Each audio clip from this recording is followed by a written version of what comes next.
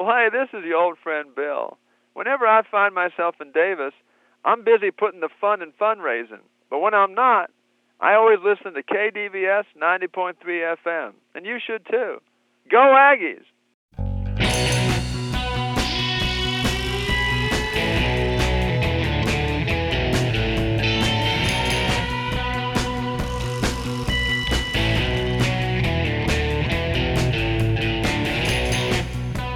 This is Radio Parallax, a slightly different perspective from a slightly different view, with topics that include matters in science, technology, history, politics, current events, and whatever we damn well please. And now the host of Radio Parallax, Douglas Everett. Welcome to the program. We are pleased to announce the return after a long hiatus of one of our favorite investigative journalists, Greg Palast, will be talking to us in our second segment today about his latest book, Armed Madhouse. We expect it will soon hit the bestseller lists across the United States.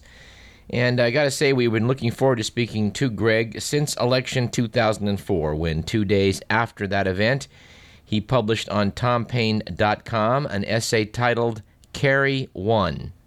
In our second segment, we'll see how well he can defend his position in that essay and inform us about some of the other things he's been probing.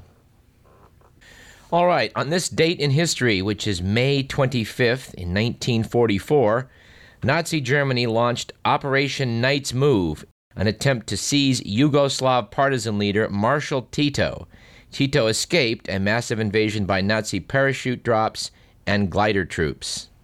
After World War II, Tito oversaw the stitching together of a Republic of Yugoslavia, which at this stage in the game is breaking up into 7 separate entities, one of which declared independence earlier this week. That would be Montenegro. We'll talk a little bit about that, I hope, in our third segment. On this date in 1946, King Abdullah ibn al-Hussein is proclaimed the new monarch as Transjordan, now Jordan, became a kingdom. It is a little recognized fact in the West that the kingdoms of Iraq and Transjordan were given Saudi monarchs as the great powers carved up the Middle East in the wake of World War I. And for the next item, we need a little bit of appropriate music, Mr. McMillan.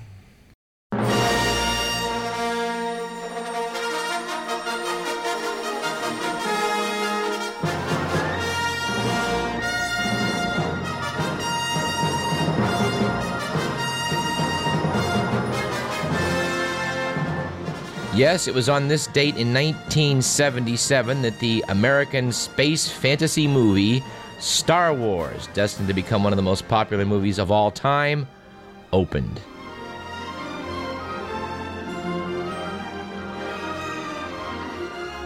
And as it turns out, on this same date in 1977, May 25th, the Chinese Communist government lifted a decade-old ban on the writings of William Shakespeare, which provided more evidence that the country's Cultural Revolution was finally over.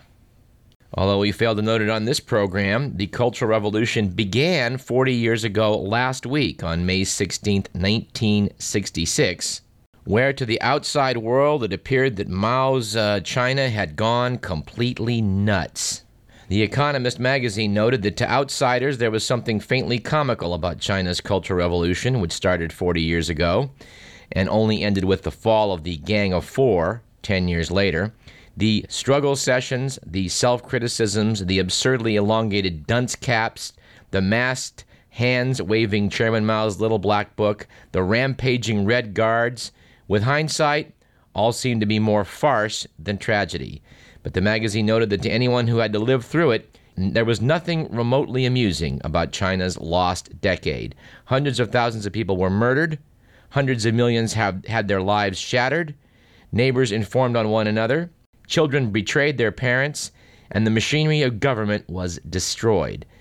An entire generation learned to trust no one, with consequences that mark China today. We should note that China, rapidly becoming our number one trade partner, still cannot address what happened with this Cultural Revolution. By blaming the Gang of Four, the government that took over in the wake of Chairman Mao when he passed on were able to obliquely criticize him. In other words, criticize the 4 people that did his bidding during the Cultural Revolution. But to criticize Mao is even now something that's very difficult for the government to do. The Communist Party in China doesn't really allow examination or criticism of its mistakes. It is curious to note that in March, a government panel in China recommended that the face of Chairman Mao disappear from the Chinese yuan. The government panel recommended that the next generation of banknotes feature pictures of Deng Xiaoping, the communist economic reformer, and Sun Yat-sen, the revolutionary who toppled the last Chinese emperor. It was Deng who was largely responsible for the dismantling of Mao's cult of personality. He ordered an end to the mass production of Mao paraphernalia. Deng may be the more appropriate figure to represent money anyway, it was noted, as he was the one who said, "To be rich is glorious." Our quote of the day comes from Tom Wolfe, who once said, "A cult is a religion with no political power." That is something that certainly cannot be said about Chairman Mao's cult of personality. Our statistic of the day from the Los Angeles Times: $30 worth of raw popcorn can generate $3,000 in sales at a movie theater concession stand. This will come as no surprise to anyone who's bought a box or bag of popcorn in a movie theater anytime in the last couple decades, where it appears that 2 cents worth of corn can certainly generate $5 or $6 price tags on the popcorn you're sold. We noted on last week's show that the U.S. Border Patrol agents are now being beefed up with the National Guard along the Mexican border. And I think we mentioned a photograph that was on the web showing 5 customs agents riding all-terrain vehicles spaced, it looks about 10 feet apart, which I presume will stop any illegal immigrants from darting between the vehicles in effort to find work here in the United States. Our humor of the day comes from our good friend Tom Burka at Opinions You Should Have, who noted in the wake of the National Guard being sent to guard the border the following: "The National Guard, hard-pressed to keep up with its many duties at Iraq and at home, has decided to guard the U.S.-Mexico border with illegal immigrants it enlists as they come across the border. We see it as a very special guest worker program," explained Guard Commander Sergeant Leon Rocknard. Rocknard conceived of the plan when he learned that President Bush wanted the Guard not to perform any law enforcement operations while, quote, guarding, unquote, the border. He further justified his decision by insisting that guarding the border was one of those jobs Americans want done, but don't want to do it themselves. All right, let's do the good, the bad, and the ugly.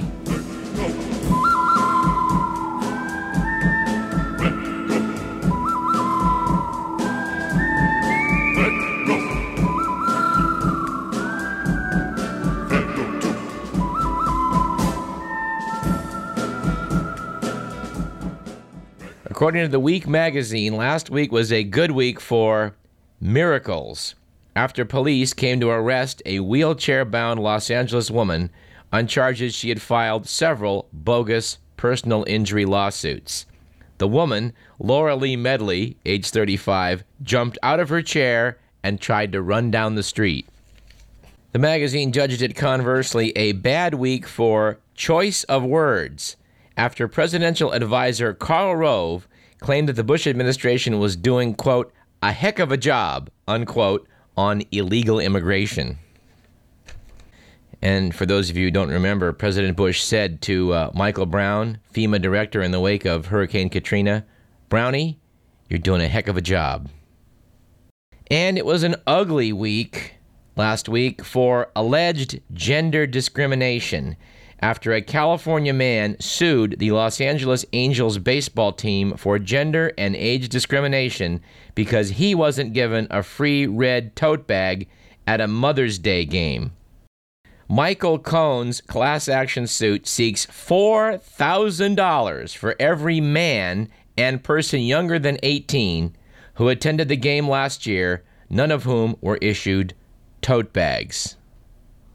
Yes, there's just something wrong with a country that doesn't recognize 3-year-old boys as possible mothers and worthy of Mother's Day gifts at baseball games, don't you think? All right, that's the good, the bad, and the ugly.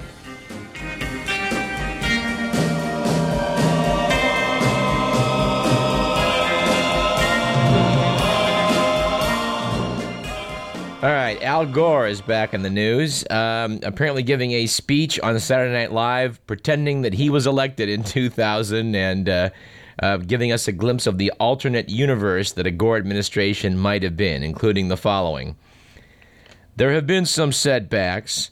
Unfortunately, the confirmation process for Supreme Court Justice Michael Moore was bitter and divisive. However, I could not be more proud of how the House and Senate pulled together to confirm the nomination of Chief Justice George Clooney. Gore went on, baseball, our national pastime, still lies under the shadow of steroid accusations. But I have faith in Baseball Commissioner George W. Bush when he says, we will find the steroid users if we have to tap every phone in America. You know, according to people that know Al Gore, in person, he's actually a very funny guy. You know, I think if he could have been able to convey that to the public 6 years ago, they wouldn't have been able to steal the election in Florida. But speaking of that, someone asked Gore in last week's New York Magazine, does he, like many Democrats, think the election was stolen? Gore paused for a long time, stared into the middle distance, and said, there may come a time when I speak on that. But it's not now. I need more time to frame it carefully if I do. Gore then sighed and said, in our system, there's no intermediate step between a definitive Supreme Court decision and violent revolution. Interesting words from the former vice president, indicating that perhaps, in his mind, contesting the election in 2000 could have led to bloodshed and uprisings. Interesting thought, isn't it? And a blast from the much deeper past, from the state of Michigan, the FBI has been on a farm trying to dig up Jimmy Hoffa. Yes, the former leading light of the Teamsters Union and one of the most powerful labor leaders in the United States, who suddenly went missing in the summer of 1975, has been a mystery now for 31 years. Hoffa was scheduled to meet with several chiefs of the mafia on the day he disappeared, all of whom that day seemed to have airtight alibis. I'll just say this, 31 years later, and the FBI still can't find the body of the nation's number one labor leader.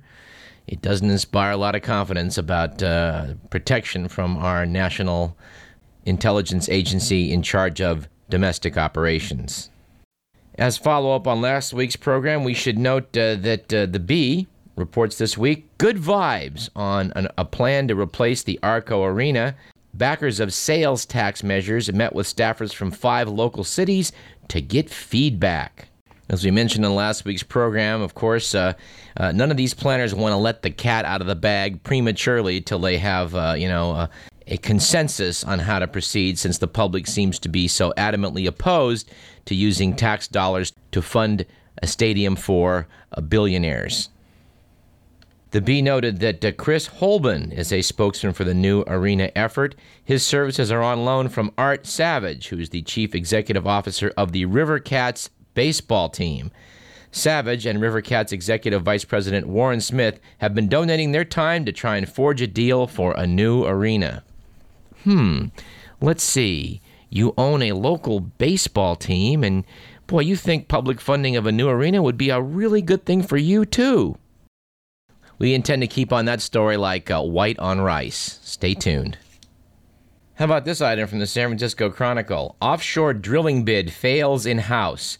Bipartisan opposition from coastal states foils move to end ban on offshore oil rigs. Dateline Washington. The House narrowly beat back an effort Thursday to end the 25-year moratorium on oil and gas drilling off much of the nation's coasts. According to the Chronicle, the next action is likely to take place in the House Resources Committee, chaired by Tracy Republican Representative Richard Pombo, who plans to move forward this summer with a plan to allow states to opt out of the federal moratorium. We hope you noted in the Bee on Monday that Richard Pombo is somewhat on the defensive, thanks to a challenge by Yolo County resident Pete McCloskey, whom we spoke to on this program a couple of months ago. Pombo has been touched by the Jack Abramoff and other scandals currently raging through Republican ranks. He spoke to an audience in Tracy and said, "I'll say this to my family, to my friends, to my neighbors, to my 3 kids. I never broke any rules in the House. I never broke any laws. All I've done is fight for the things that I believe in, and that's all I will continue to do." Of course, one of the things Pombo believes in is the rewriting of the Endangered Species Act. Pete McCloskey co-authored that bill. That's why he's challenging Richard Pombo in the 11th District. We hope to bring former Congressman McCloskey on the program next week for our biannual pre-election special. Dick Cheney was in town this week to try and shore up the chances of John Doolittle, Richard Pombo, and others. This election is seen as crucial to the Bush legacy, as the Bush-Cheney administration is currently confronting the worst poll numbers seen in the West Wing since George Herbert Walker Bush went down to defeat in 1992. And we have to wonder what's going on over at the opinion pages of the Sacramento Bee. We mentioned last week their expression of the notion that, if Phil Angelides would just stand up to the people who are backing him in his run for governor, he could be a pretty good governor. This week, the Bee noted that with the Delta in danger of so many possible dangers of invasion of foreign fish species, of crumbling of the levees, of water diversions, they noted that the peripheral canal is an intriguing alternative. The idea is to pump some, note the keyword some, of this water from upstream on the Sacramento River and to convey that water around the brackish delta to the existing aqueduct systems. Yes, the Bee apparently thinks you can improve the brackish water conditions in the delta by removing more water upstream. I think at this point someone needs to check the drinking water supply that's being piped to the Bee offices and see if we can find some contaminants.